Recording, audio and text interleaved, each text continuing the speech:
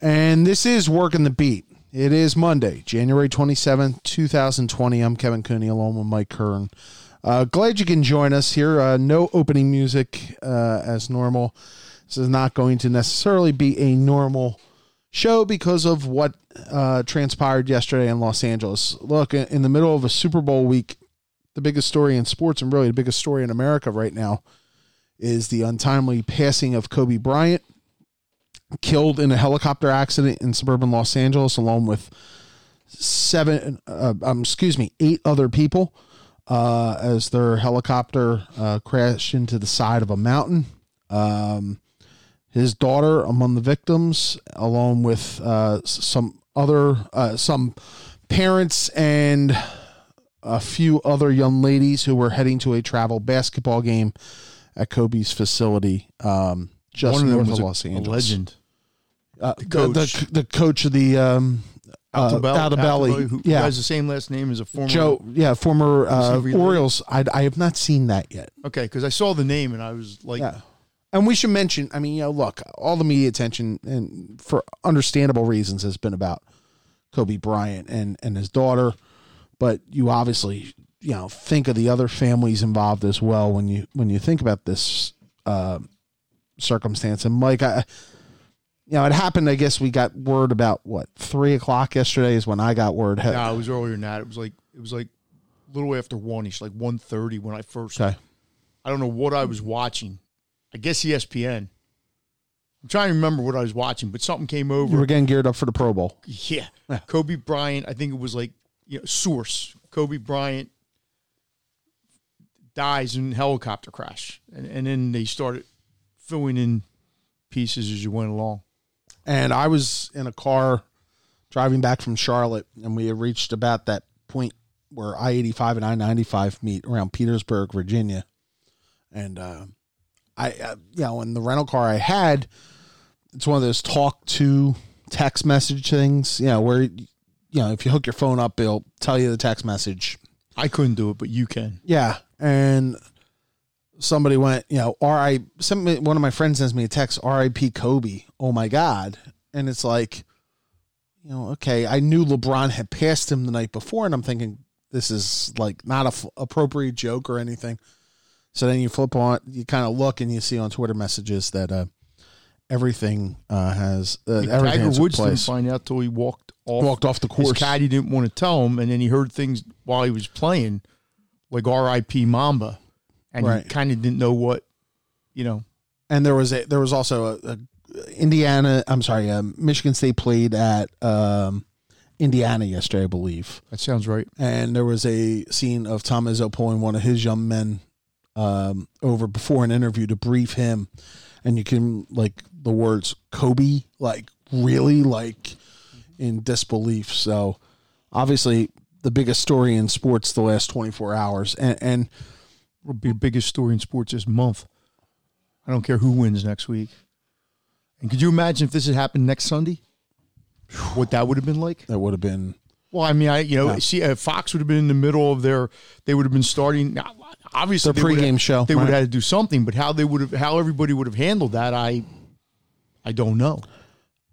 As best they could. We're gonna have Dick Girardi on to talk about kind of Kobe's legacy in Philadelphia, because quite honestly, this is mainly a Los Angeles story. We're not gonna lie. Kobe's life was in Los Angeles for the last. But there is the Philadelphia angle of this. Not to us, we're the afterthought. To the world, we're the after. Because not only is it an LA thing, it's a global thing. Right. He's global. LeBron's in the 20th century, which is 2 decades old. They're the two in basketball anyway. The two most. Michael was the first guy who kind of was global. Not kind of, he was.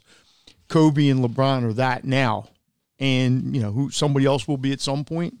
But they're not, they're way above KD and whoever else you want to throw in there. They're all great players, but those guys are. And one guy put it, he was entering the prime of his life. Right. The prime of his career was over.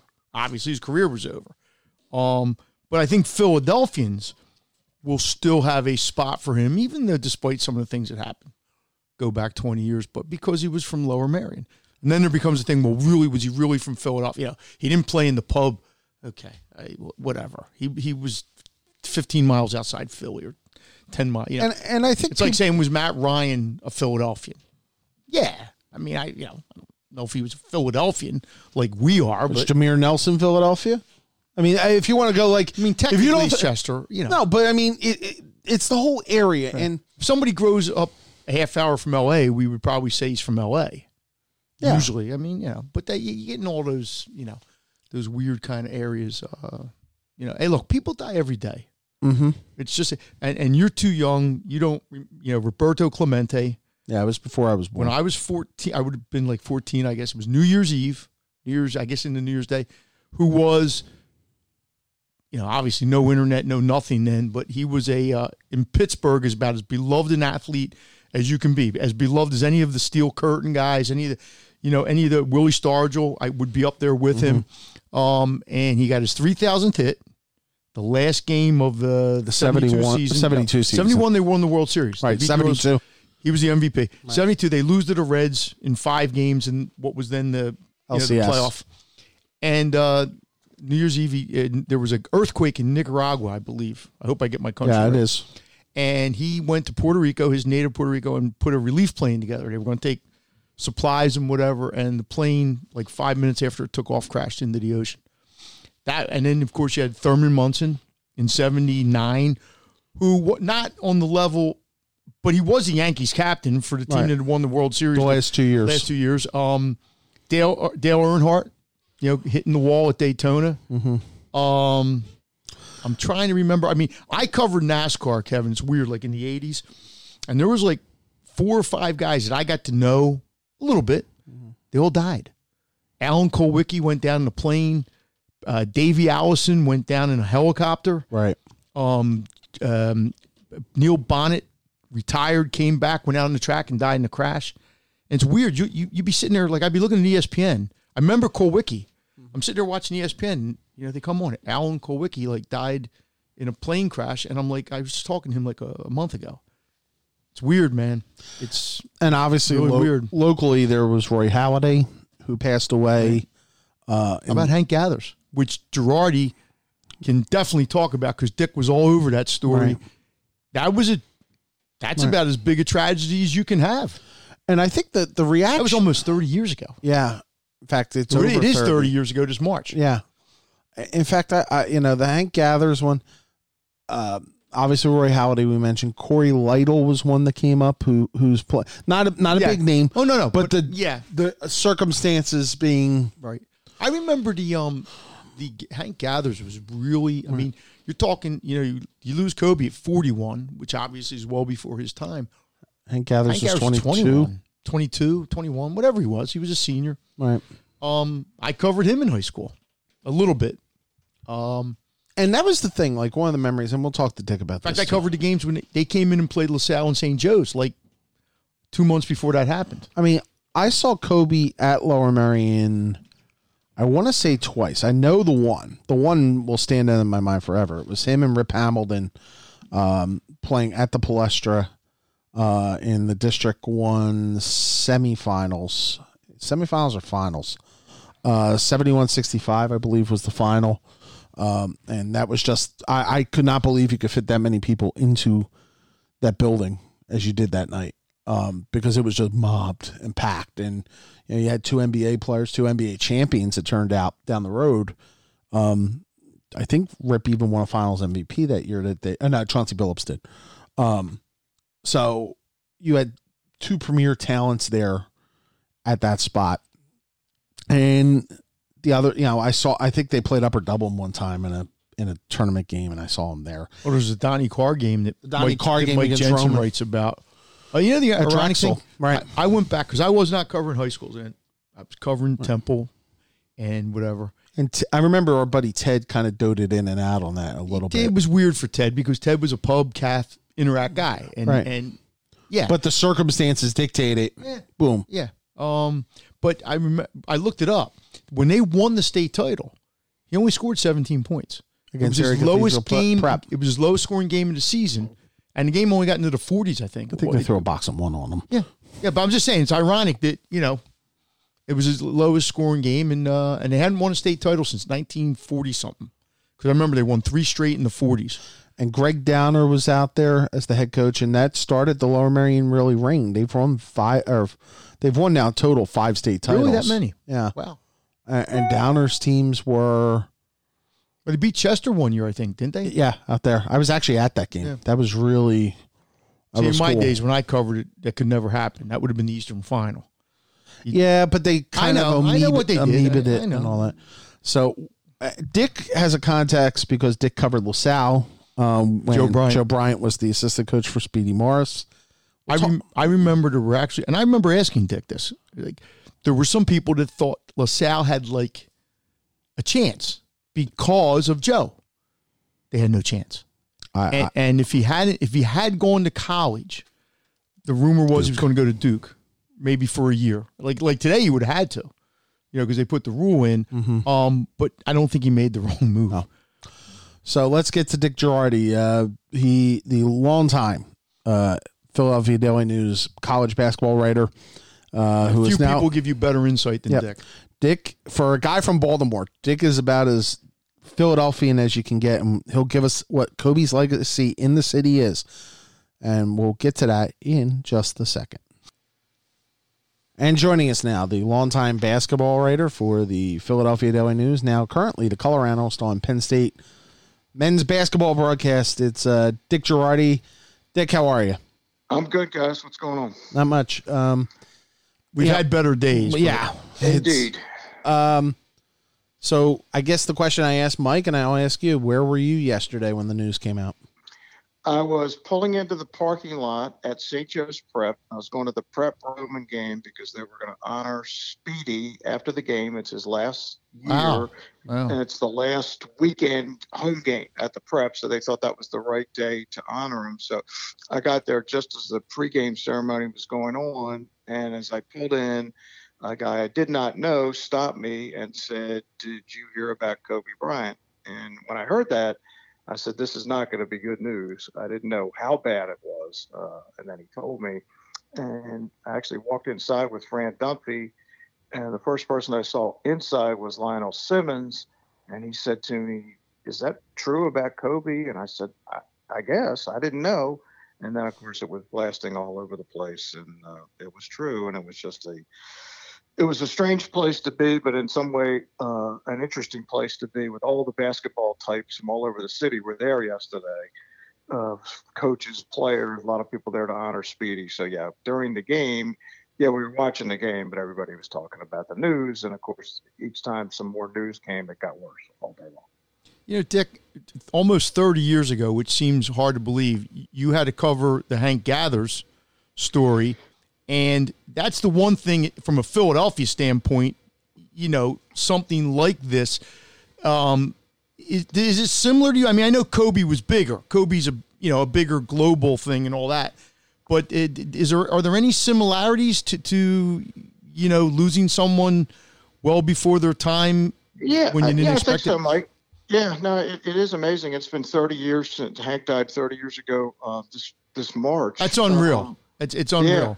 Yeah, and I was in Albany, New York, and that great LaSalle team, Lionel Simmons, their only loss until the NCAA tournament was against Hank Gathers and Bo Kimball at the Civic Center. And yeah, I remember that like it was yesterday. It was also a Sunday. It was a Sunday night. LaSalle was just getting finished beating Siena to go to the finals of their conference tournament when I actually got a call from the desk. It was pre-cell phones that Hank had died. And I actually told some of the LaSalle people about it as the game was ending. So, yeah, there were some similarities in the suddenness of it. Hank, I want to say, was like 22, Kobe 41. So when Hank had another 60 years, Kobe had half his life. Yeah, obviously Kobe was a bigger international figure in Philly. In some ways, Hank was every bit as big as Kobe because he was a public league champion. Mm-hmm. He played in the public league. Everybody knew him. But, yeah, no, you're right. I hadn't thought of it that way, but you're right. There are some similarities. Hank died, of course, on the court where Kobe died trying to help his daughter. And it looks like several, from what I can gather, several of her teammates and parents were heading to a game that morning up north of Los Angeles, and Kobe lived south of LA in Orange County. And I know he always got around by helicopter just to avoid the crazy traffic. But yeah, I mean, it's just, I mean, he had half his life. His daughter obviously had her whole life, and a number of the other young children and parents. I mean, there's just no other way to describe it. Dick, in the mid '90s, you covered LaSalle, and obviously Joe Bryant was an assistant at LaSalle. So what are your remembrances of Kobe when he was a high school player? Because the way a lot of people have been talking, Mark Jackson, Donnie Carter, they said, he came out when he was only 13 because they came back from Italy, and there was this kid that showed up and maybe wasn't ready yet, but you could kind of tell. What are your remembrances of Kobe as a high school? And I don't know how many times you got to see him because you were obviously doing other things, but what do you remember of that time? Yeah, my memory is that I saw him play twice. And I think I saw him as a junior against Coatesville in the districts at the Palestra when Rip Hamilton was the Coatesville star. And I know for sure I saw him at Drexel playing against Donnie Carr and Roman Catholic. And I think that was when they were both seniors. Yeah. Although I could be wrong about that, but I think that's accurate. And you could tell he was fabulous. And I talked to people around and knew about him. And I did know about him probably earlier than most because Joe came on the scene. And it's interesting, when Joe got back, that's when Speedy hired him as an assistant. And a lot of people said, well, he hired him so he could get Kobe. And Speedy, and I actually believe this because Speedy's he's a wonderful guy, but he's a little bit naive. He didn't really have any idea how good Kobe was. Once he realized it, was he happy that Joe was an assistant? Thought maybe he had a chance to get him? Of course. But I was around it. I never thought he had any chance to get Kobe. I think if he went to college, he was going to go to one of the big name schools. He wasn't going to LaSalle. I don't think he was going to stay local. But once he made up his mind, obviously he wasn't going to college. That was irrelevant anyway. But yeah, it was interesting that Joe was an assistant. And I actually found out, I was thinking about this last night, when it started to become a rumor that Kobe might not go to college. And remember, not many people did that back then. Kevin Garnett had done it, I think, the year before. And Darryl Dawkins was the last one before that, and I think that was right. in the mid-'70s. 20 years. Right. Yeah, so nobody was doing it. So the rumor was out there. We think that's probably not really going to happen. And then I got wind that Joe Bryant had kind of disappeared from the LaSalle coaching I remember office. You telling me this. Yeah. And where's Joe? Would appear on Fridays to pick up his paycheck, but nobody ever actually saw him. And then I called Sonny Vaccaro because I heard he was involved in potentially putting a shoe deal together for Kobe. And Sonny, unlike most people, will actually tell you the truth when you talk to him. And he said, yeah, I'm putting a shoe deal for him. So I said, well, that means he ain't going to college. He said, that's correct. So we actually broke the story that he was going to go to the pros well before they were ready to say it. And there were some people not happy with me, but that's neither here nor there. But yeah, I mean, it was fascinating because I wasn't sure after watching him that he would be good enough. LeBron I saw and I said, well, obviously he's good enough. It didn't take a genius to figure that out. And it did take Kobe a year or two. I was surprised he only averaged 7 points his first year, but by his second or third year, it was obvious, and the rest of it's history. Now he's one of the all-timers. He's one of the best to ever play. Heyman Hall would have never been the same, Dick. No, could you imagine the Gola Arena on the third Kobe floor? Bryant? Yeah, yeah. They had to move the games back to the Palestra or somewhere, right? Dick Girardi joins us. Dick, it's strange because most of his time in the NBA, it was a very complicated relationship between Kobe and the city. Look, there was always the connection. I mean, he was involved with the Sunny Hill League. Financially, I believe he was involved with the Sunny Hill League for a long time. There was, but it was like there was a distance always. And I think obviously 01 created a lot of that with what happened during the finals. But were you surprised how cold and hot it ran between Philadelphia and Kobe? Yes. I think part of it was the initial press conference when he has his sunglasses on his head and he says, I'm taking it. But, that never bothered me because he's 17. Right. I mean, who's gonna say all the right things when they're 17? I'm not sure I'm saying all the right things now. So I get that you could not. And Dick, And Dick, I think, sorry to interrupt, but I think it's strange. There was almost a gossip column at that time. There was almost gossip columnist quality reporting on him, where he was dating a well-known. He was dating a well-known female basketball player from this area at that point, and then Brandy was the prom date. That he kind of came in late, so people kind of, I thought, like looked sideways at him at that point, that he was going Hollywood and all that. But for him, every moment as a high school senior was dissected like it was, it was ridiculous after a while, to be honest. Yeah, agreed. I think that was completely crazy and unfair to him. And there was expectations on him. Hey, how dare he go to the pros and announce he's leaving and he's not going to go to the Big Five? And, what is all this about? It was stupid. I mean, he's a 17-year-old kid. He can do whatever he wants. It's fine. Right. And I took it exactly that way. And I think even early in his pro career, he wasn't as mature, and I get it. He was making a lot of money, and even in the 2001 finals, he'd have only been 22. Yeah. Right. He still wasn't all that old, and had been in the league for a while, but everybody thought he was still supposed to say exactly the right things. And it wasn't until he got quite a bit older and more introspective, and certainly later in life. I mean, he became a fascinating interviewer. I wish I'd had an opportunity to really spend some more time with him. I thought of all the athletes of the modern era, he was one of the most insightful. I love the fact that he was spending all the time with his daughters.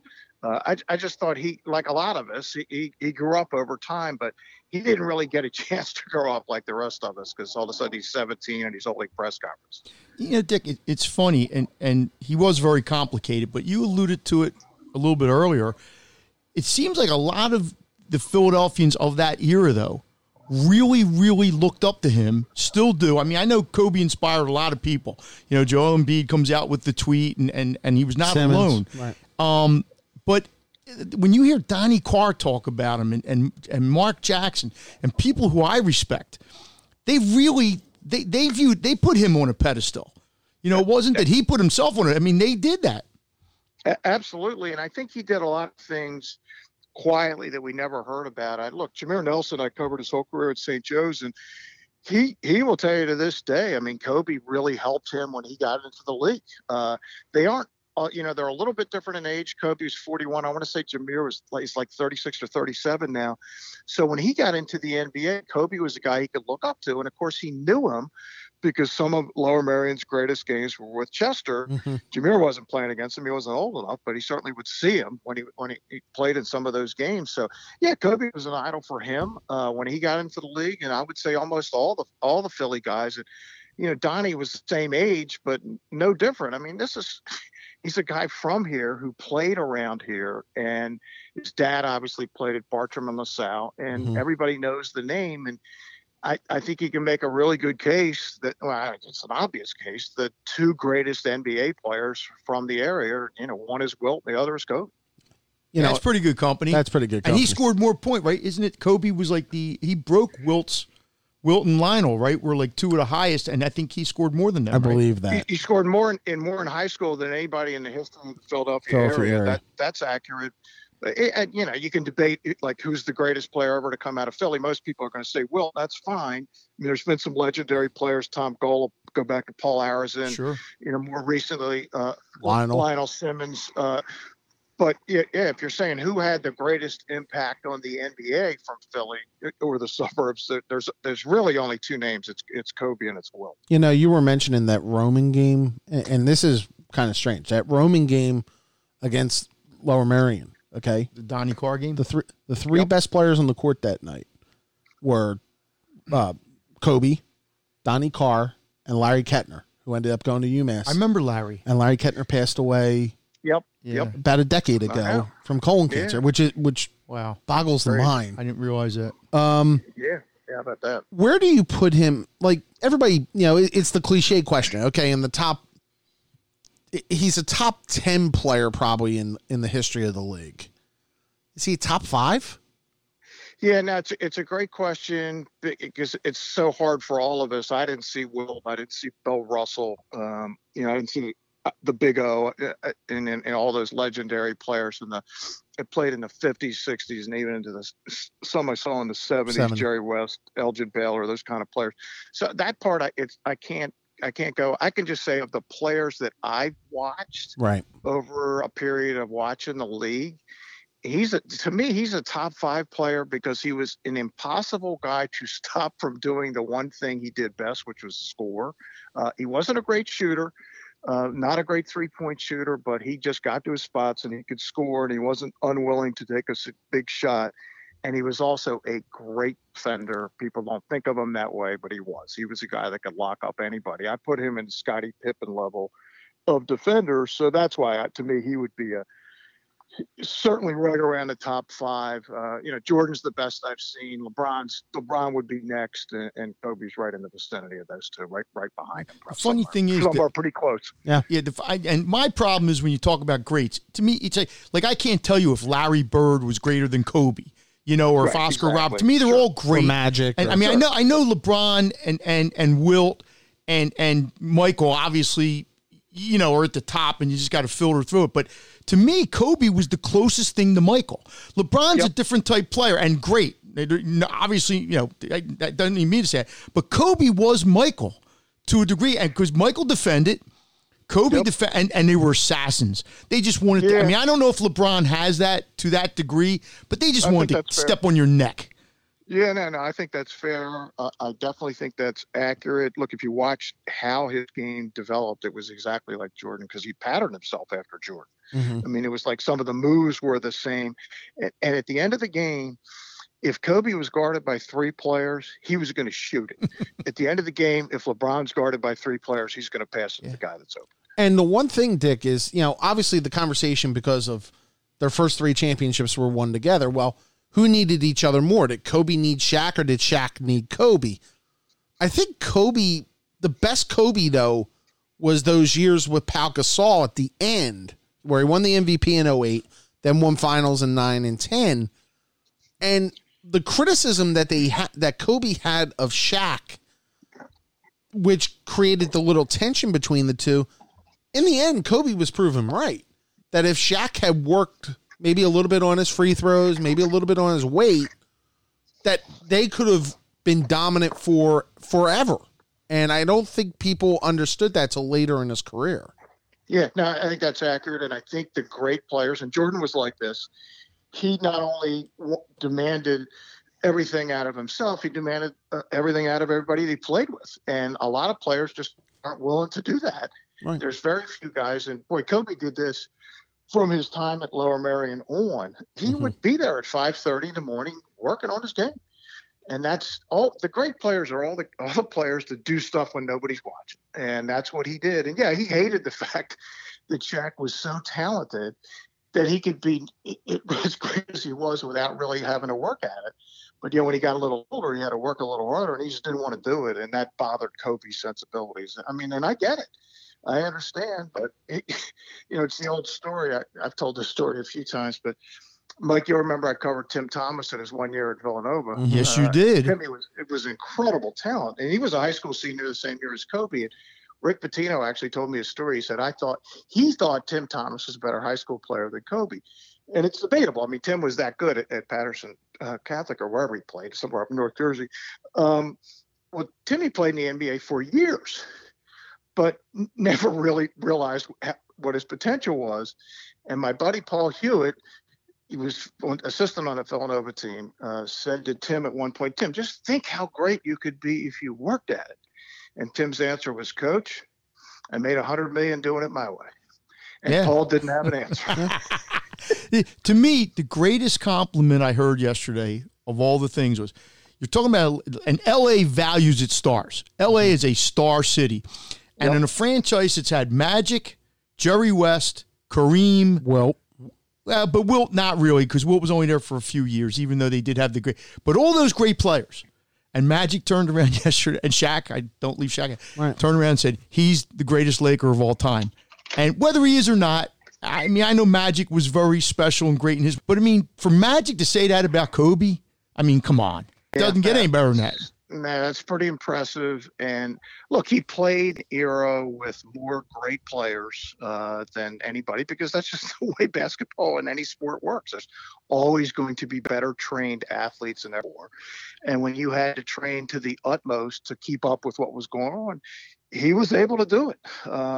And he's one of those spectacular players that people wanted to see. And I understand why all his peers look up to him, because they saw a guy that was whatever it was going to take to have a chance to be as good as you possibly could be. He was willing to put in the work to do it. The saddest part to me of all this, Evan and I think in our opening, is you're not going to see what he can.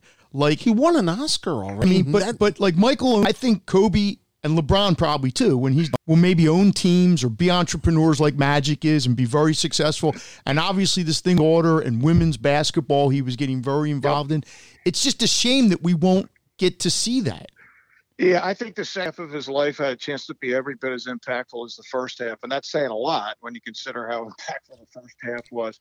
Yeah, he had clearly his life was now going to be devoted to his family and his girls, and it was cool to watch, because he was, like a lot of young guys having great success, he had an arrogance about him. But I think over time, when the competitiveness was no longer there, he became introspective.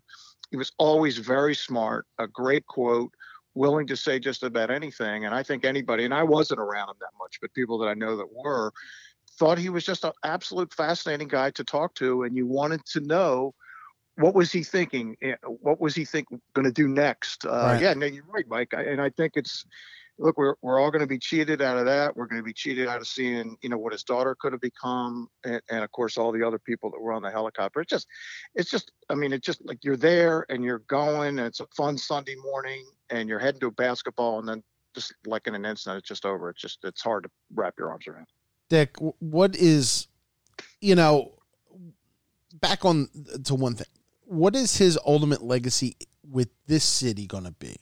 And it's strange, because you've had good players come through here and they get remembered, but if you haven't been a Sixer like Wilt was or something, you end up being fading in the background, I think, in the tapestry of the city. And you mentioned about the fact that he's probably the second greatest pro. I think it depends who you are, though. Well, and that's the thing, like, Lionel's still huge, and he, Yeah, but do you think it becomes kind of his, that legacy, and that everything now kind of melts away with whatever backlash there was against him all these years? I think so, and I hope so, and it should. And I think probably a good gauge of it is when he came in to play his final game in Philly. I think he was embraced. He was no longer the Laker that was going to deny the Sixers a championship. I think people looked at him as, and maybe even if he wasn't from the area, they would just look, hey, this is one of the all-time greats. Right. Let's reward him with the accolades that he deserves. But I think part of that was that people were, by the end, I think they were proud that he was from here. His dad was a Philly guy, and it should be like that. He was just one of those guys. If he wasn't on your team, like a lot of great players, he irritated you. That's just the way it is. Look, if the Sixers had drafted him instead of Allen Iverson, and by the way, was the first draft choice that year, who knows what might have happened? It would have been interesting. They weren't going to do that because everybody was scared of drafting high school players. 12 other teams didn't draft them either. Hey, Dick, I was at that draft. I believe it was up in North Jersey, Secaucus. And Calipari said, I don't think he said it that night, because they took Curry Kittles at number 8. He apparently wanted to take Kobe, but I think Kobe's family or something said something to him. The Inquirer had a rerun of Bob Ford's column when Kobe came in, and he called John Lucas. And remember, John Lucas was going to take him number 1 before he got fired after Harold Katz sold the team to Croce. Yeah. But Coach Cal was apparently, that was his first year. He had just gone there. Right. And he took Curry Kittles instead for whatever reasons. But yeah, it would have been interesting to see how history might have been different. Yeah, Mike, I've heard that. I know John Nash was there, and I've heard some versions of all that. Obviously, I don't know what the reality is. The Sixers that year were actually down. It was going to be Iverson and, believe it or not, Stephon Marbury, right.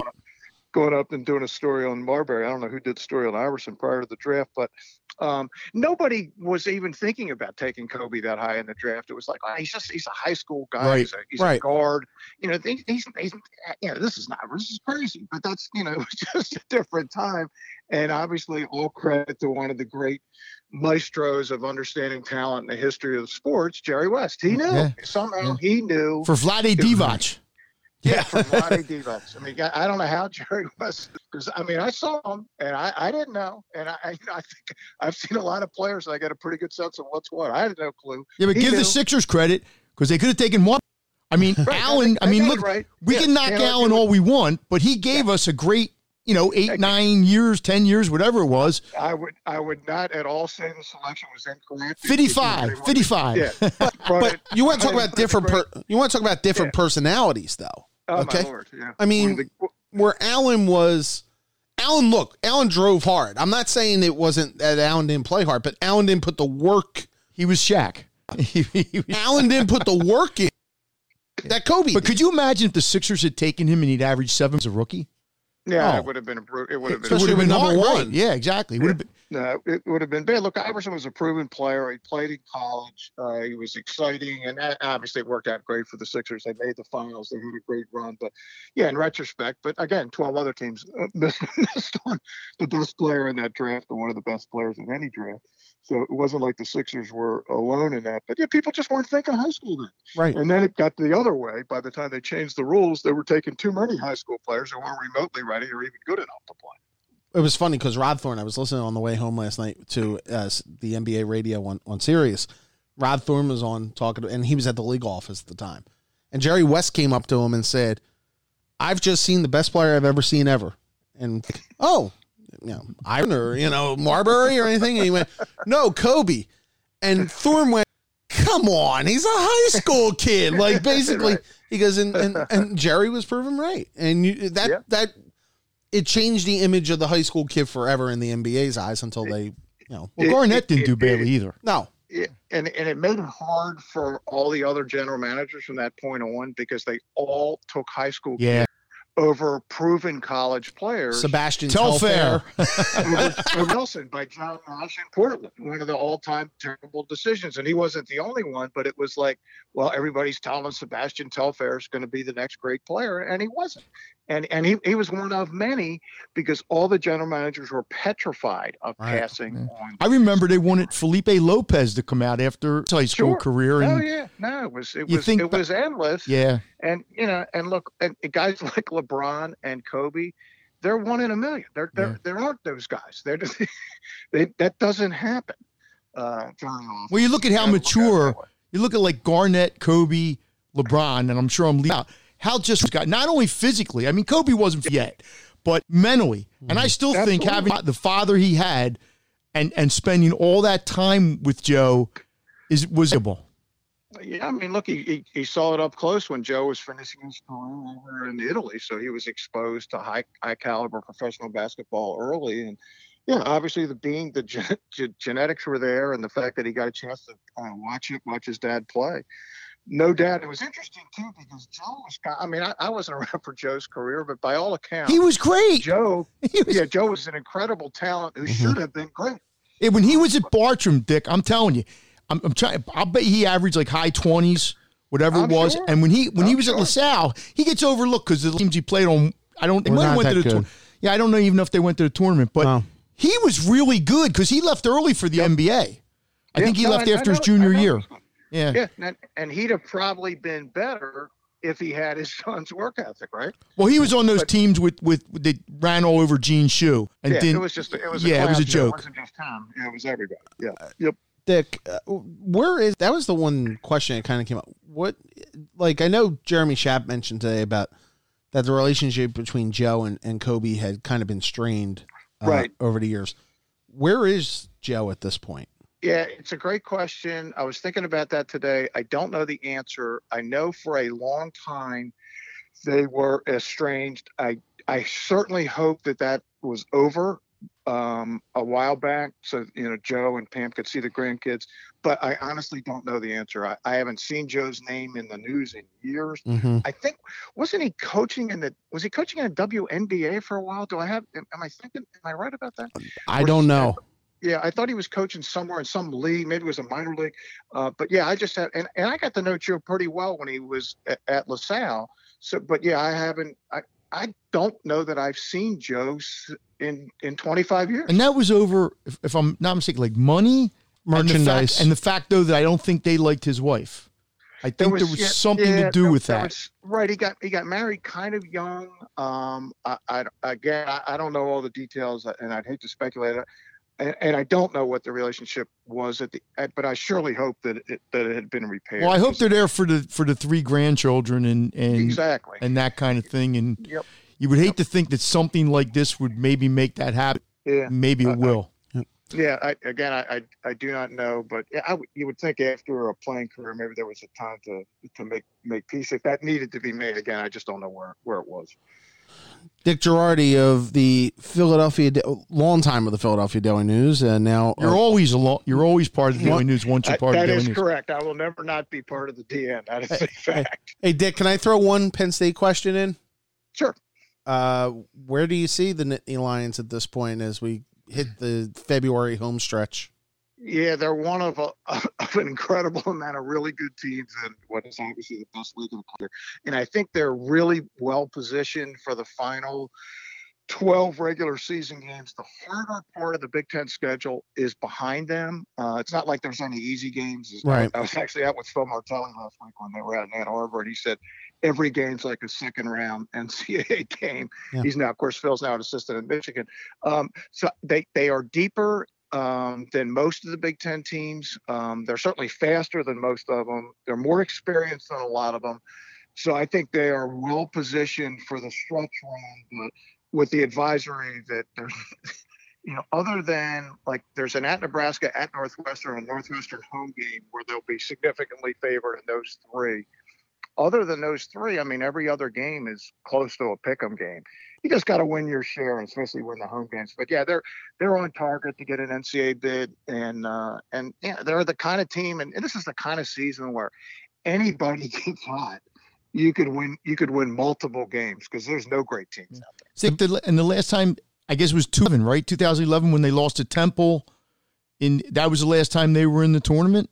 That is correct, Mike. They won the NIT 2 years ago. Right, They should have been closer than they actually were, as it turned out, to making the NCAA. They had some injuries and some misses by one of their key players at the wrong time, or they probably would have been in there. By the end, they were like a Sweet 16 caliber team. But yeah, since Coach Patrick has been there, they have not made it. But this is certainly his best team, his deepest team, and they position themselves at a non-conference by going 10-1. How about this? Penn State, a 5, Villanova in the East, and they meet in the second round. Yeah, that would be great. You'd hear a lot of attitude. Well, and Dick, it's what, 9 teams from the Big Ten may get in? Yeah, I mean, just bring them all in. Yeah, if it was today, they'd probably get 10. I would hope that they would get 11 from the Big Ten just to prove how stupid the name is, Big Ten, when you get 11 in. I like. Well, yeah, 12, at the moment, 12 are in the top 50 in the net. Wow. But, somebody's going to fade out of there at some point. The only 2 teams that have no chance are Northwestern and Nebraska. But, yeah, everybody else is still in play. And we haven't even got to the halfway point of the league season where Penn State's 8 games in, and they play 20. So, and they're all going to beat up on each other, too, which, correct. Yeah, and somebody's going to get a really long losing streak. I thought at the beginning of the season, any team that could go like 15-5 would win it. And it could even be like 14-6 by the time this is over, because even Michigan State, which was the favorite, they have some flaws when they get away from East Lansing. And if you look at it too, what they're going to benefit from is the soft ACC not going to get 6 or 7 in. But the big argument will be, should the 11th team from the Big Ten get in as opposed to, the second team from some mid-major, or the Atlantic 10 or something. Well, if you think about it too, the Big Ten and the Big East both may send 9 or 10 this year. And that will Big East isn't sending 9 or 10. They got 10 teams in the league. I'm sorry. No, Big East could send 7, though. They could. Yeah, this is. I thought the Big East last year was the most overrated conference in the country. They got all these teams in the NIT that shouldn't have been in any postseason. Not the case this year. Much better this year, clearly. Dick Girardi of the Penn State Basketball Network and of Mr. Kern's running mate. Thanks for hopping on, man. News. Thanks for hopping on short notice, Dick. You got it, guys. Thanks. Thanks a lot, Dick Girardi from the. He's the best. He is. I had. Not only did I have one of the best jobs in anybody in our business could have, but I got to run alongside him for decades. Yeah. And any time I would ever have a question about something, he knows basketball. Mm-hmm. He knows a lot of things. He knows horse racing, which is where he came to the Daily News in the first place. But Dick knows basketball very well and knows enough about football to get by to make those picks every week in the Daily News. Yeah, he does. So we'll step aside. We're going to wrap up the Kobe talk here. When we come back, we'll talk just a quick hop around on some of the other issues of the day. Sixers with a nice win over the Lakers on Saturday night. Flyers at the All-Star break. And we get ready for Super Bowl 54 with the 49ers and the Chiefs both in Miami. That's next on Working the Beat. Looking to reach the sports fans of Philadelphia in a brand new way? This is Kevin Cooney. Each week, the Working the Beat podcast with Mike Kern and I brings the hottest topics into this sports crazed town with the people and the events that shape the landscape. Now, your business could connect with those people by advertising on the Working the Beat podcast. Join us at 267-546-7277 or email us at workingthebeat@gmail.com to find out how you can reach out to this growing audience. It's the best sports talk in Philadelphia, and you can be a part of it. That's 267-546-7277 or workingthebeat@gmail.com to join the Working the Beat podcast family.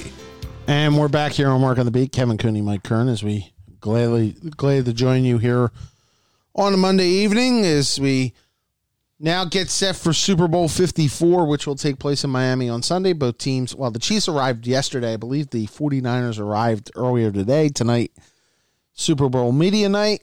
I thought they always did that like on a Tuesday. Nah, they now made a prime time event on a Monday. And then then you don't get the players the rest of the week. That's it. No. You get little smaller press conferences, but the big. This is the day where they bring like 150 people into and you got to pick who you want and run around. We're basically like you're battling with every other, one. If you could be a tree, which tree? Yeah, would you pretty be? much. Okay. And we should point out on Thursday we will have Eddie Bark. That's right, talking prop bets. So get all your prop bet needs together. Some good props out there. Yeah, I looked at some of them, but we'll get into that. That one that you sent me. Because I have to now go by the Parks thing because Bettor's Inside connected with Parks. They don't have all those goofy ones. Yeah, I got to go get a list actually. Ones, and because I always used to bet the national anthem, which I always wondered if the girl knew she was going to have blonde hair, why couldn't she tell somebody and they go bet a couple large on the blonde hair? But anyway, no clue. This has the makings to be a great Super Bowl. It doesn't mean it will be, but rarely is the line basically a pick 'em. I mean, I know San Francisco's getting 1.5 points, but that's basically telling you it's a pick 'em because Mahomes should be favored because when you see a team score points like they score, that tends to get the public juiced up. Yeah. Yeah. And we'll see if, San Francisco's defense is up to the task. And their offense is obviously, if they run the ball for 300 yards again, I guess they got a fairly good chance of winning. And I think if you're the Chiefs, you cannot fall behind like you did in the first two games of the playoffs here. You can't go behind. Could. I mean, it would be really difficult. Well, not by 24. But if they fell behind by 7 or 10, they're the one team that you would say, okay, they got a chance. Maybe not against this team, but, Mahomes is dangerous. They score in and last year's Super Bowl was not good, although me personally, I think it was a testament to Bill Belichick and what he is capable. In fact, I think that was his finest hour, right? Holding that team to whatever they held him, 6 points or whatever. But it wasn't a good Super Bowl. The year before that, of course, was the Eagles, and that was one of the best Super Bowls, even if the Eagles, because people want to see points scored. Then you had the Falcons, I think, the year before that. That was an exciting game. We had Seattle, New England not that long ago. Super Bowl 49. Yeah, the Denver game was bad because obviously Seattle just trashed them. Denver's last two Super Bowls, the Seattle game and the Carolina game. The Carolina game were awful. Carolina game was bad. So I got a feeling that, look, maybe it is over midway through the fourth quarter. I don't know, but it has a chance, I think, to be a pretty entertaining game. I think it's going to be lower scoring than people think because they automatically... Being in that setting always changes things. Well, I looked at the weather because I'm a research kind of guy. Yes, what is the weather? It's only like a 10% chance of rain, or because Florida, in Florida you can always get something like that. And now, let me ask you, is that a grass field or a turf? It's grass field. Well, that's going to slow it down. That will slow Kansas City down some. It's one of those strange buildings, too, because they've put, like, the roof over the stands, but not over the playing surface. Is that the one that we used to cover? That was Joe Robbie. Is that this Joe? No, this is a new stadium. It's not Joe Robbie anymore. It is Joe Robbie, but it's revamped Joe Robbie. They put like more of a... They put a canopy over the stands. Okay. So like Dallas's old field? A little bit. It's a little wider. Okay. And they've made it more of a boxed in. So if it rains, it will still rain. The wind might get cut down is I guess what you're trying to tell me. Pretty much. Okay. But they've also cut out some of the corners. Okay. But grass is different than turf. When you're not... I don't think either team plays on grass. Maybe I should check that out. Does San Francisco play Kansas City plays on grass. Actually, both play on grass. They don't play on turf? No. In Kansas City, they have grass. Wow. Well, it might be one of those field turf kind of like hybrids. Well, like a hybrid kind of thing. Okay, no, I'm just saying, but it is still different. I think so. Okay, because I'm just figuring in Kansas City, you don't want to have grass in December, but maybe I'm wrong. I'll have to look it up. I should ask Boop. Boop would know. I mean... And it also boils down to, the biggest focus of this week is going to be, at least around here, on Andy Reid. It's the only focus around And here. Andy did a little bit of a tour of Philadelphia last week. Our buddy Derek Gunn went out to see him for a story. He was on, obviously, with Ike and John Marks and Ike Reese on, I think it was Thursday. It's fascinating. It's going to be fascinating to me how when Sunday comes here, where kind of the mood around here is going to be. Because there's some people, look, Angelo is pretty adamant that Andy cost them a title and he sells himself out. That's fine. It has nothing to do with the game. It's just the sidelight. Yeah, but I don't. Andy Reid, and I understand where Angelo's coming from, and I will give Angelo credit on the character for having the characters, but every team in the league does that now. Mm-hmm. So, but okay, but I'll give him that. Mm-hmm. He did it with Michael Vick here. So even though Michael had paid his debt, Andy doesn't owe Philadelphia a damn thing. He came here and took over a crap franchise, made it into, for a decade, one of the best franchises in the NFL. Yep. I don't want to hear about the NFC East stunk. I don't want to hear. Yes, they lost too many big games that they got to for whatever reasons, where they didn't put enough receivers around. I mean, the year they lost time management. The year they lost to Carolina, they were playing without their offensive and defensive MVPs. Westbrook didn't play in that game, and Emmons didn't play in that game. Mm-hmm. Okay, the only one I fault them for is the Tampa game. That, to me, they should have won that game. And if they had won that game, I think they would have won the Super Bowl because I think they would have beat the Raiders. Well, think about it. Everybody. I'll give you an example. The 08, the game to Carolina, he loses Donovan basically with the broken rib. But Westbrook wasn't playing and Emmons wasn't playing. Right. So they only scored 3. They only scored 6 points. But the cheap shot against McNabb did that game in the second quarter where he got crunched. But they played back-to-back home NFC title games and scored 6 points in the last 119 minutes of those games because they scored a touchdown in the opening minute against Tampa. And he got outcoached by Gruden. Big time. But the one in the Rams game, they were in it. Here's 2 minutes to go on the road. The thing I was thinking about, though, the other 3 times was in the playoffs. They had the ball against the Rams at midfield and went 4 and out. Donovan couldn't move them past there. Yeah. Against the Cardinals, it was the same thing. They were at midfield. Now, Donovan had given them the lead. Then the Cardinals came back and scored. But Donovan had the ball 1st and 10 at midfield. They went 4 and out. And, Donovan wonders why we – and I'm not blaming him for the loss. I don't mean it that way. They did lose to the Patriots. I will say the Cardinals game, Donovan left with the lead in the fourth quarter. Right.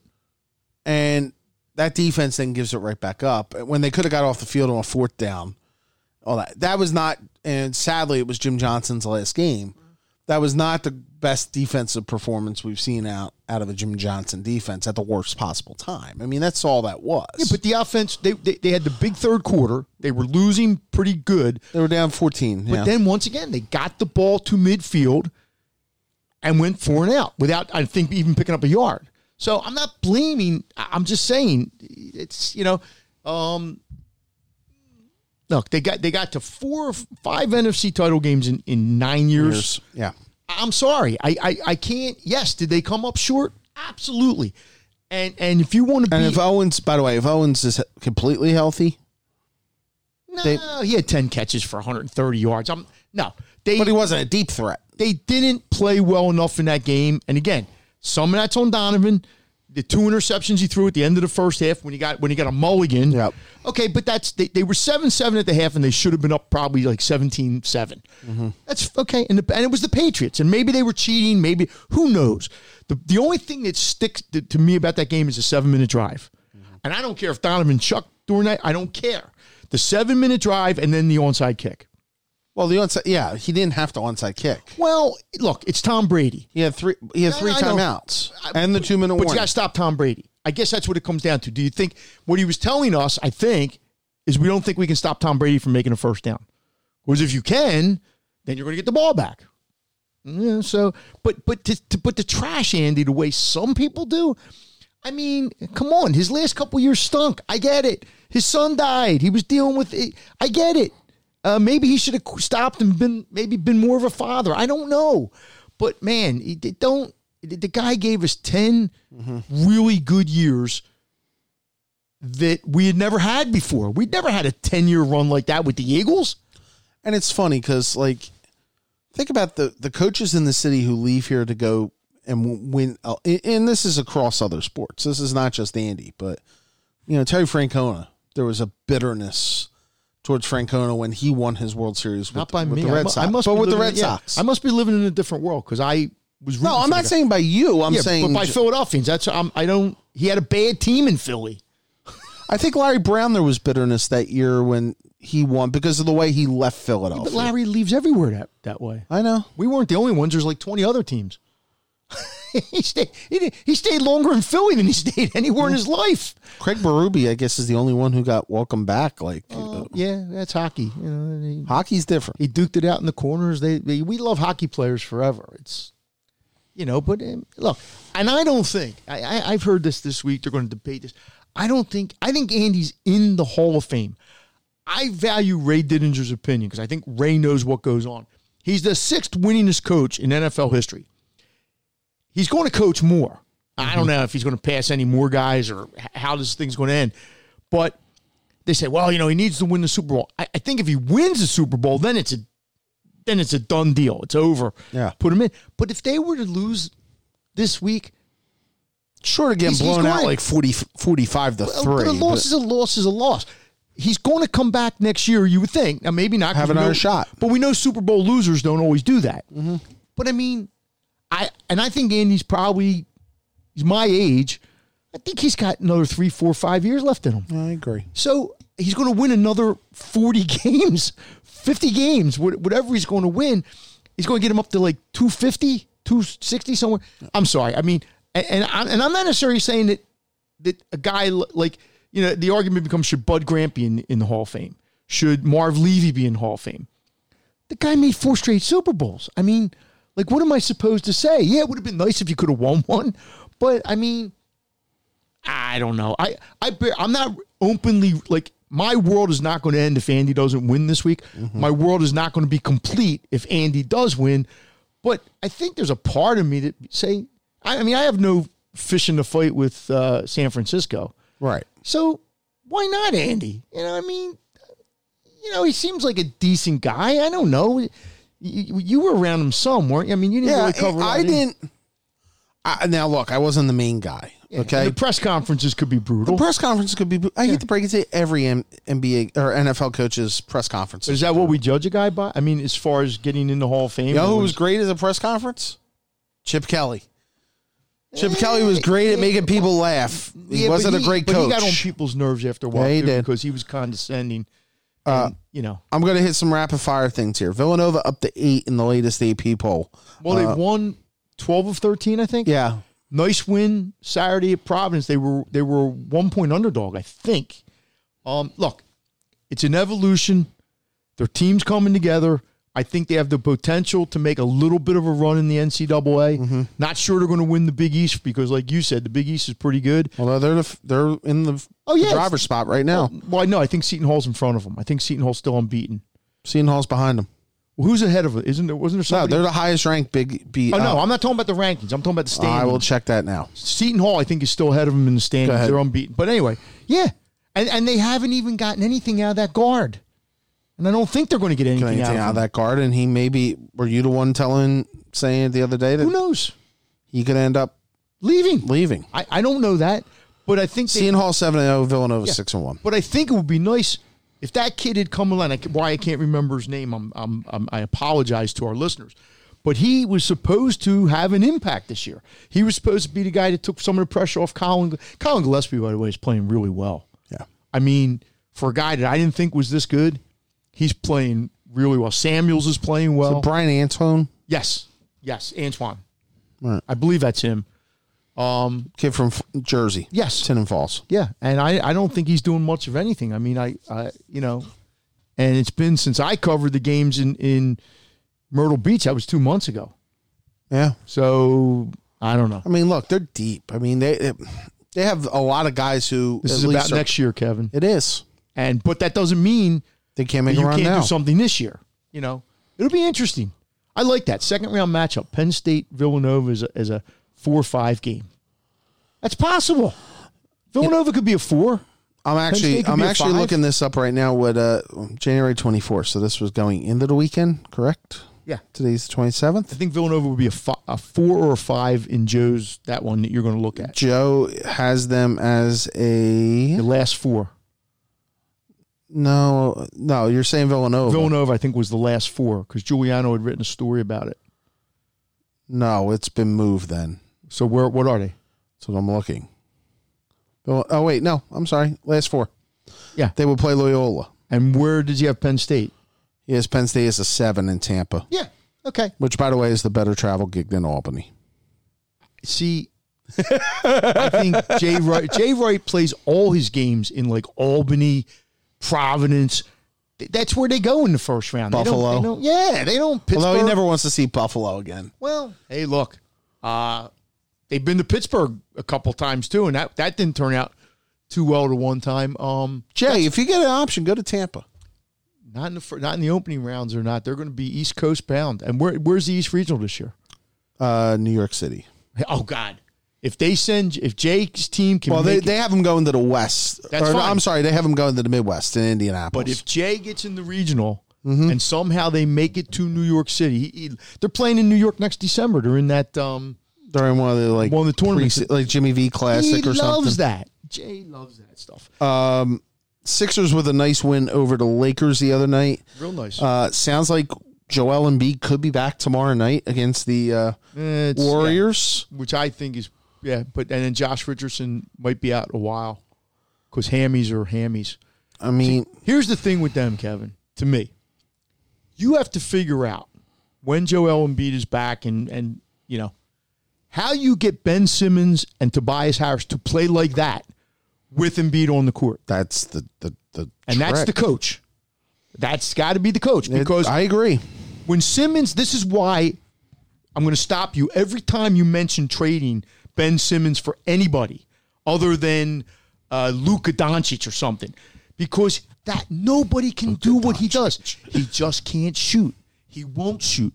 And you know what? That may keep them from getting to where they want to go. But when he does stuff like he did the other night, Christ, the last 3 weeks, I think he's shooting like 75% from the floor. Yeah. Now, all the shots are from 5 feet or dunks or whatever, but, and he seems like a better player when Embiid's not there, which is weird. I don't know.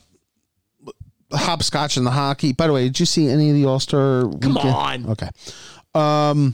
Flyers actually will begin the second half just out of a playoff spot, 1 point behind Carolina for the second wild card, but only really they're in the hunt even to get within the second seed of the Metropolitan, which will be Pittsburgh, is 7 up. 7's a lot. 7 points is, but they also have a lot of games against the Penguins coming up too. Yeah, and they won't win all those games, but No. that's okay. I mean, they might win more than they don't. Sam Carchidi was saying he thinks they need one more trade Every team needs one more trade. The Sixers need one more to trade. make the playoffs. I mean, look, if you're 1 point out, you can make the playoffs, I think, with what you got. But then Sam covers the team. I think you could always try to get better. They have the same problem the Sixers. They play like crap on the road. Yeah. Which is, you know, I mean, 10, Carter 13, Hart at 10 home. and 13 and 2 on the road. Yeah, what's 17, 4 and What's 4 at Carter home. Hart on the road? He stinks. Yeah, he's not And good. at home, he's almost like unbeatable. It's going to be interesting to see when Hart will come back And as the well. problem is, if you're the Flyers, you want to try to avoid that first round matchup that's really going to be almost, you don't want to play the Caps if you can. Or You don't Boston. want to play the Lightning. There's too many good Well, teams. Boston would be the one. Okay. I mean, Pittsburgh, maybe, Pittsburgh's not quite what Pittsburgh was. I mean, but, and the other thing is, I'd rather face the Lightning than the Penguins. yeah, but not after Caps, last or year, because I Boston. don't think the Lightning's going to, I think the Lightning could make a deep run this year. You usually don't get whacked out like that No. 2 years in a row, unless you're the Caps. I think it's important for the Flyers to get into the guaranteed spot in the Metropolitan, which is 1, 2, 3. If you're not familiar with the NHL playoff, Yeah, I'm not. okay. I mean, I am. It used to but be 1 through 8. Now each division's guaranteed 3 okay, teams. so if they're and the there's 2 three, wild cards. but they would still go on the road then. Yeah, but they would play Pittsburgh as opposed But the to point playing is, one of the division when champions. you're a crummy road team, if you get in a series where you're starting on the road and playing a potential 4 games, it's hard because their road record's so bad. That means you got to basically go 3-0 at home and hope that you can win a road game. And that's probably the position they're going to. I mean, the Sixers are a little different. If the Sixers, even though they've stunk on the road, if the Sixers, God forbid, and I still think they could be the 2 seed, Right. but if they're like the 5 seed, let's just say for sake of argument, which I don't think they'll be, and they got to go on the road, I still think they could win series, even though they've stunk on the road so far. Because I think the playoffs are a little different in that. But I just don't know if the Flyers, maybe they can. Maybe. One thing about the Flyers we should point out, it's really 10 teams for 8 spots within the Eastern Conference right now because the Flyers are the first team out. That they're 9. Yeah, but some teams are, Hold on. are guaranteed, aren't they? Just about. I mean, you're saying. Well, 10 yeah, for 8. but if Yeah, it's right. I got you. And Toronto is 3 points behind them, and then it drops all the way off to Buffalo and Montreal, who are 9 points behind the Flyers. So the Flyers are in that. How can Montreal Mix. and Toronto always stink? Montreal and Toronto spent so much Toronto money. hasn't won a cup since '67. Montreal hasn't won a cup 93. since '93. Nobody in Canada's won a cup since '93. Well, that's true. But those were the teams. I mean, they're. How's Vancouver never I mean, won a cup? Montreal is the Yankees. They're the Yankees. That's who they are. They're the Celtics. I think that the Stanley Cup playoffs are the biggest case of, pardon the pun, puck luck. Okay, because but not in Montreal's case. They just haven't been good. look, Montreal, a lot of their titles, obviously I know they won the 4 in the 70s with Dryden and by Robinson and all that. Most of their titles, though, are from a bygone age of a 16 league. Well, because they could draft, it was like the Yankees in the 50s. The Yankees got... Since you've gone to this kind of modern formula where you Well, have they won in over 80s, 20 teams. They won in 86. They won in 93. And, 79. You got to go... Because the drought from 86 to 93 tied their longest drought ever. It was 7 years. Right. Which I think would have been also 79 to 86. I think they won in 72. No, but I'm saying they won 72 76 to 76, and then 76 to 79. They won 79. 4 straight. Right. So I'm saying it was the longest in their history. Their whole history had been 7 years. I'm not exactly crying for them when this team hasn't won since 75. Oh, no. I don't mean it that way. I'm just saying, but they're like Canada's national team, or at least Quebec's national team. I don't know. Right. if they're Toronto Canada's. may be Canada's national team because Hockey Night kind of shoves and them they down. haven't even been in the finals since 67. I don't know if Montreal's been. Has Montreal been in a final since 93? I don't think so. I think they've been in a couple conference finals. How about this? I'm actually looking at the standings now. No Canadian team in the Eastern Conference will make the playoffs as of right now. What's the other? Ottawa? So you got 3, right? Ottawa, Toronto, Montreal. Toronto, Montreal. And in the West, it's what? Winnipeg, Calgary, and Vancouver? Actually, Vancouver, Edmonton, and Calgary would all make. Winnipeg is out. So there's 7 Canadian teams. Okay. Yeah. Yeah, I mean, it's just, to me, it would be like the Yankees going 25 years without, and I know they haven't won a lot lately, and they had their periods in the late 60s and early 70s where they stunk, but it's just weird, man. I mean, and I still, the Sixers are going to perplex us all the way up to whatever happens. I agree. Because they could do anything from reaching the NBA Finals, which if you get to the NBA Finals, I'm assuming... To losing in the first round. No. I wouldn't go that far. I think if they lost in the first round, and I don't know who that matchup would be, I'm assuming you're saying it would be like a 4-5 matchup. Yeah. Actually... That would be disastrous. That would. Breaking news, actually, on the NBA front. The NBA has postponed all games tomorrow. Because of Kobe? Because of Kobe. Wow. I don't agree with that. Because the Lakers... Correction. I'm sorry. Correction. The Lakers game has been postponed. Okay. And when are they going to make that up? Or are they going to not make that up? Or has been postponed. The NBA announces. That's all it says. Yeah. So the Lakers game tomorrow night at Staples Center has been postponed. Who were they supposed to play? They were supposed to play the Clippers. Okay. Well, they can make that game up because the Clippers obviously play in the same game will be rescheduled at a later date. Yeah. That's yeah. And you know what? I'm okay with that, but not the rest of the league. You know, you do your tribute, you do what you do. I thought yesterday what they did was a lot of classy things with the 24-second violations and things like that. And one thing I noticed, Kevin, and I mean, the NBA seems like it's a tighter fraternity with the players.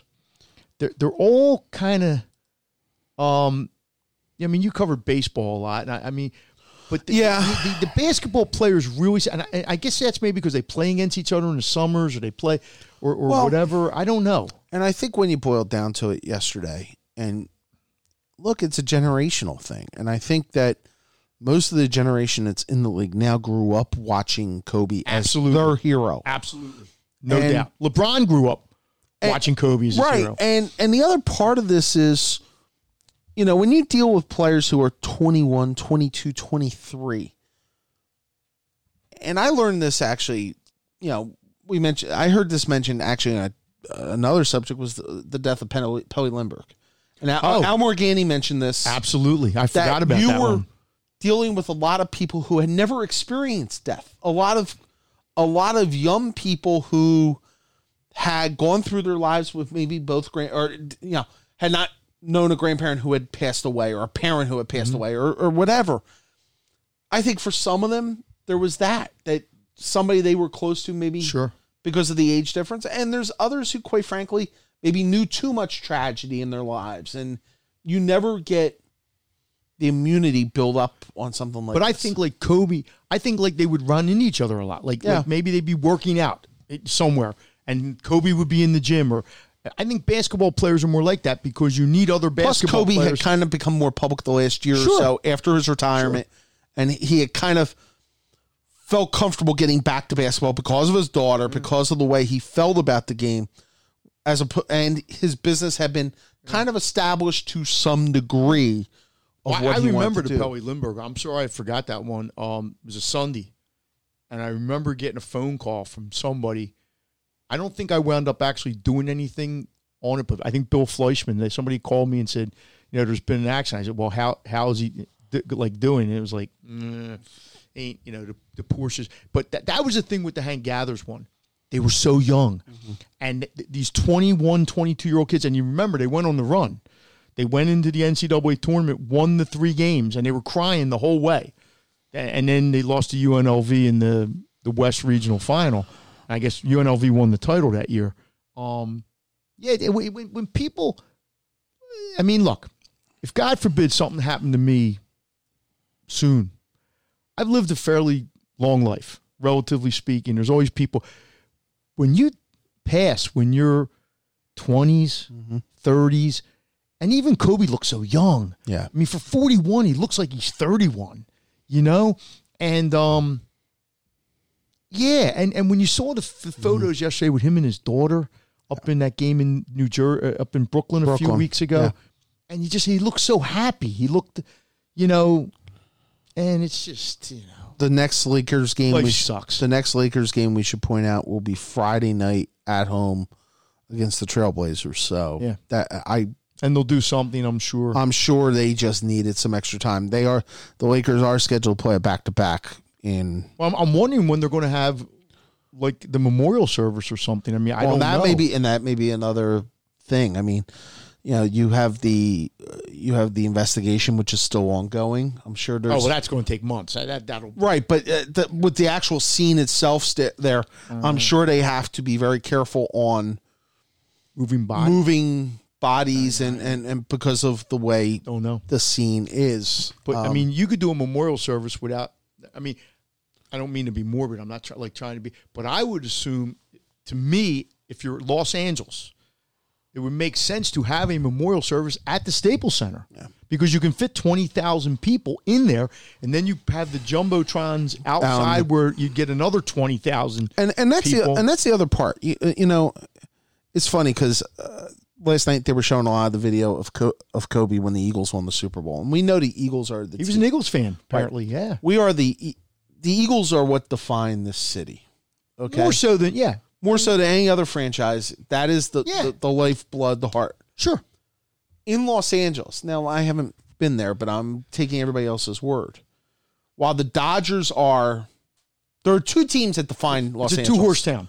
It's the Lakers and the Dodgers. Yes, they don't care about football. They don't care about the NFL. The Clippers are the little brother. Yes, they are. The hockey teams are there, but they're there. That's right. all. You're absolutely right. Okay. Yeah. So, when you saw the pillars at LAX last night lit up in purple, when you saw what the reaction, I don't know if there's a comparison here that would draw a similar. Well, you look at the lineage. Yeah. I mean, they had George Mikan, although George Mikan played in Minneapolis, but he's part of the Lakers. Right. Okay. Then you go to Elgin Baylor. Then you go to Jerry West. Wilt joined them. They were one of the great teams of all time. Then Kareem.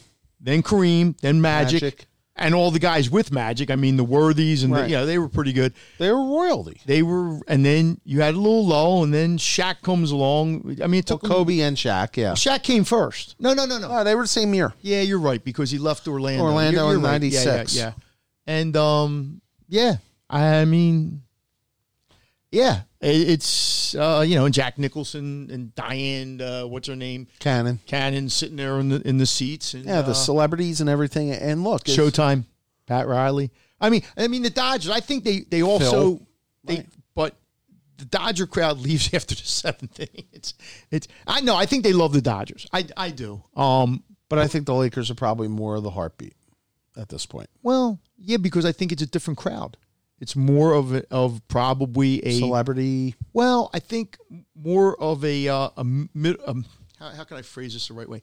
Basketball is not necessarily an elite sport. Right. It's a people sport, and there's a lot of people in Los Angeles. I don't think the people who are going to the Dodgers games are necessarily the same people who root for the Lakers. Is that I get? No, that's fair. The people who go to the Lakers games might not be those same people because they might not be able to afford Lakers tickets. I don't know that. But, I'll bet you there's how many playgrounds you think there are around Los Angeles? 1,000? Thousands. And all those kids are probably wearing Kobe jerseys. And, I mean, it was like here with Iverson for a while, right? Yeah. It's and now all we have is memories. And thank God you have memories. I mean, it's, and this will be a very surreal. Honestly, right up to the All-Star game, it'll be pretty surreal because you're gonna have the memorial service and the mass. And are you a karma kind of person? I tend to be to believe if you look at sport, Lakers win the title this year, and I wouldn't have necessarily said that because I'm not sure they're the best team. We should also point out what a bad year right now for the NBA between what happened with David Stern. Yeah. I mean, you're talking two guys in 3 weeks who defined basically the league for a long time. Yeah, but this is a lot worse. Because of the youth. Well, and the fact that David was 77. 20-year-old kids aren't relating to David Stern. No, but I'm saying, like, I know, but they don't. From a business standpoint, it's a tough time for the NBA. His time, but it's not the same.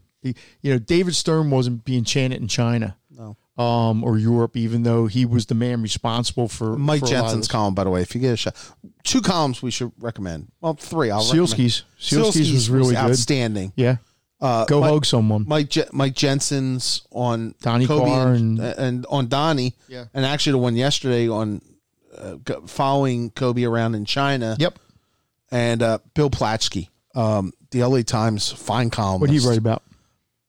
Wrote about talking to Kobe, basically he had talked to Kobe last week about LeBron passing him for third and how he had mellowed and how they had even a little bit of I don't want to say an off the record conversation, but Kobe's like, hey, anything you need, man, you were here when I started and and you started when I started and all that. And he's like, and damn, here we are, he's gone. One funny thing with Michael is he never seemed like he mellowed for a while. It took Michael like if you would dare suggest that LeBron might be better than him, it was just like, well, Michael's Hall of Fame speech was angry. Yeah, and I never understood that. Look, I think Wilt Chamberlain's the best player that ever played. That's me.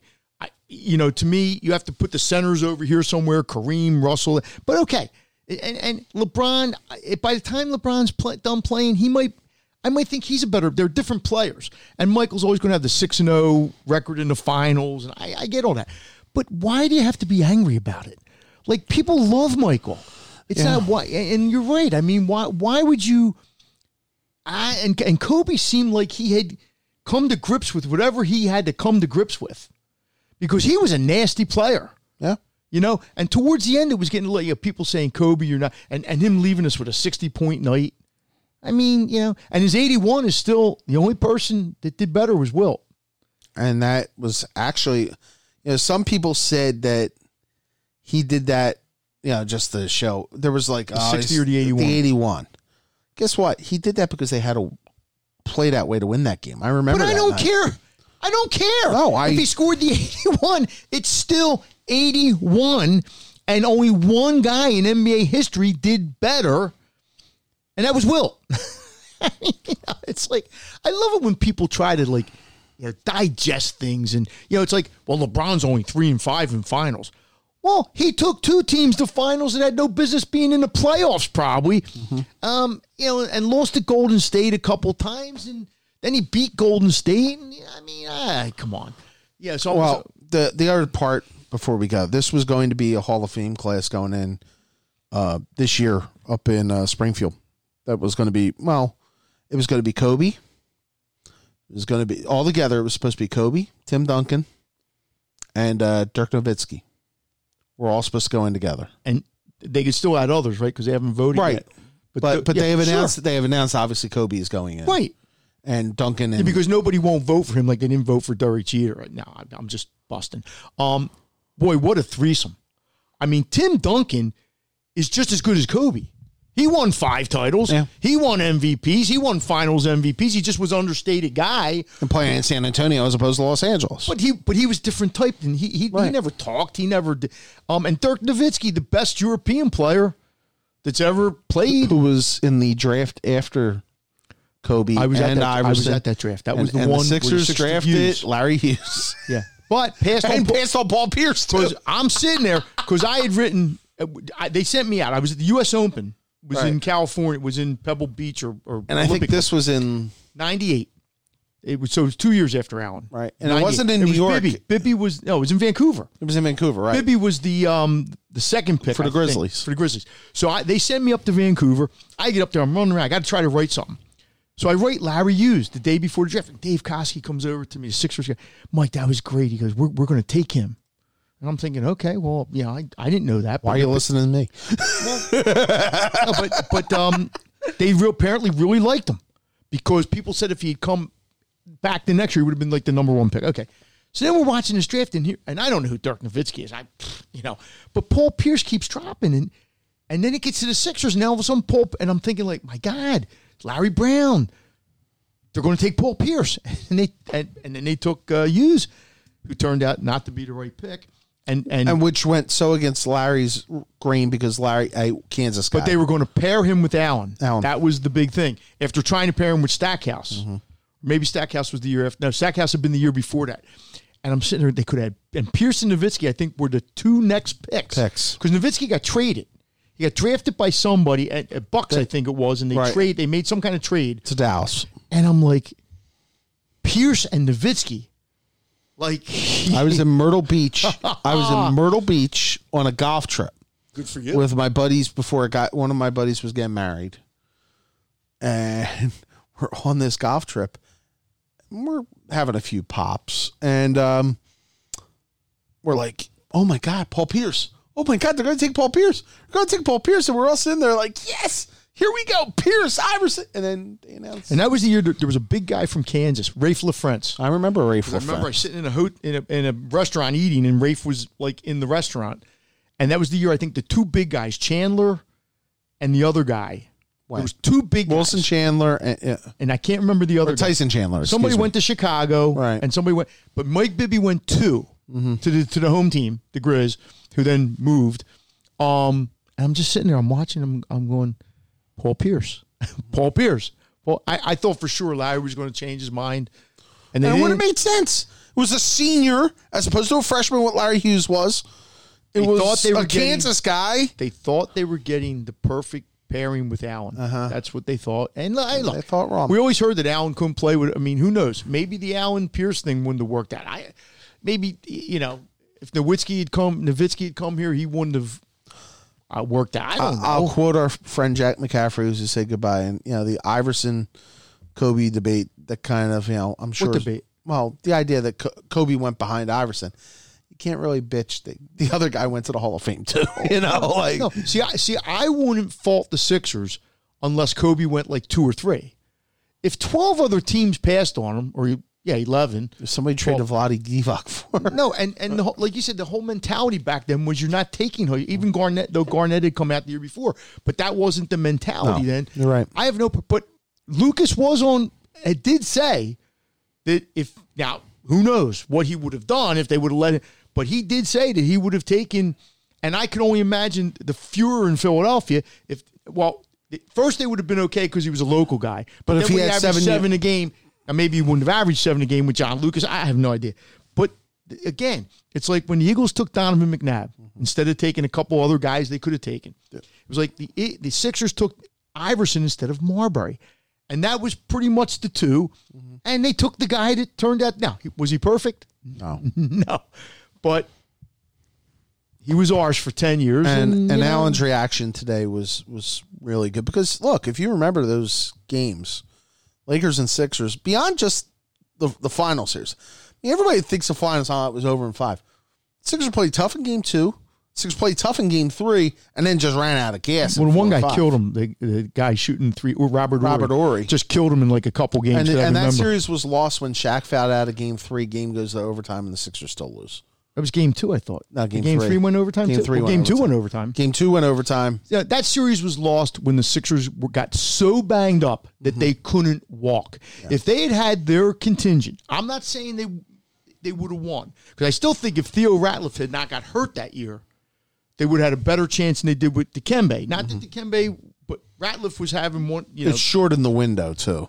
Yes, but when they got all banged, I mean, no, McKee wasn't. McKee was hurt. Lynch was hurt. Snow was hurt. The power forward guy was hurt. Tyrone Hill. They were all hurt. Allen was the only guy who was. And Allen was hurt. Allen just played through it. But it's funny how you think though how if they had a one and done rule back then, and Kobe had to play a year of college, he might have been the top pick the next year. Yeah, because he would have went to college. That was the year. So the next year was Stackhouse was like the 3rd pick. Well, no, Stackhouse was before Iverson. No, I thought Stackhouse was before Iverson. Okay, now I'm getting it wrong. Okay, 97. 97 was the Larry Hughes year.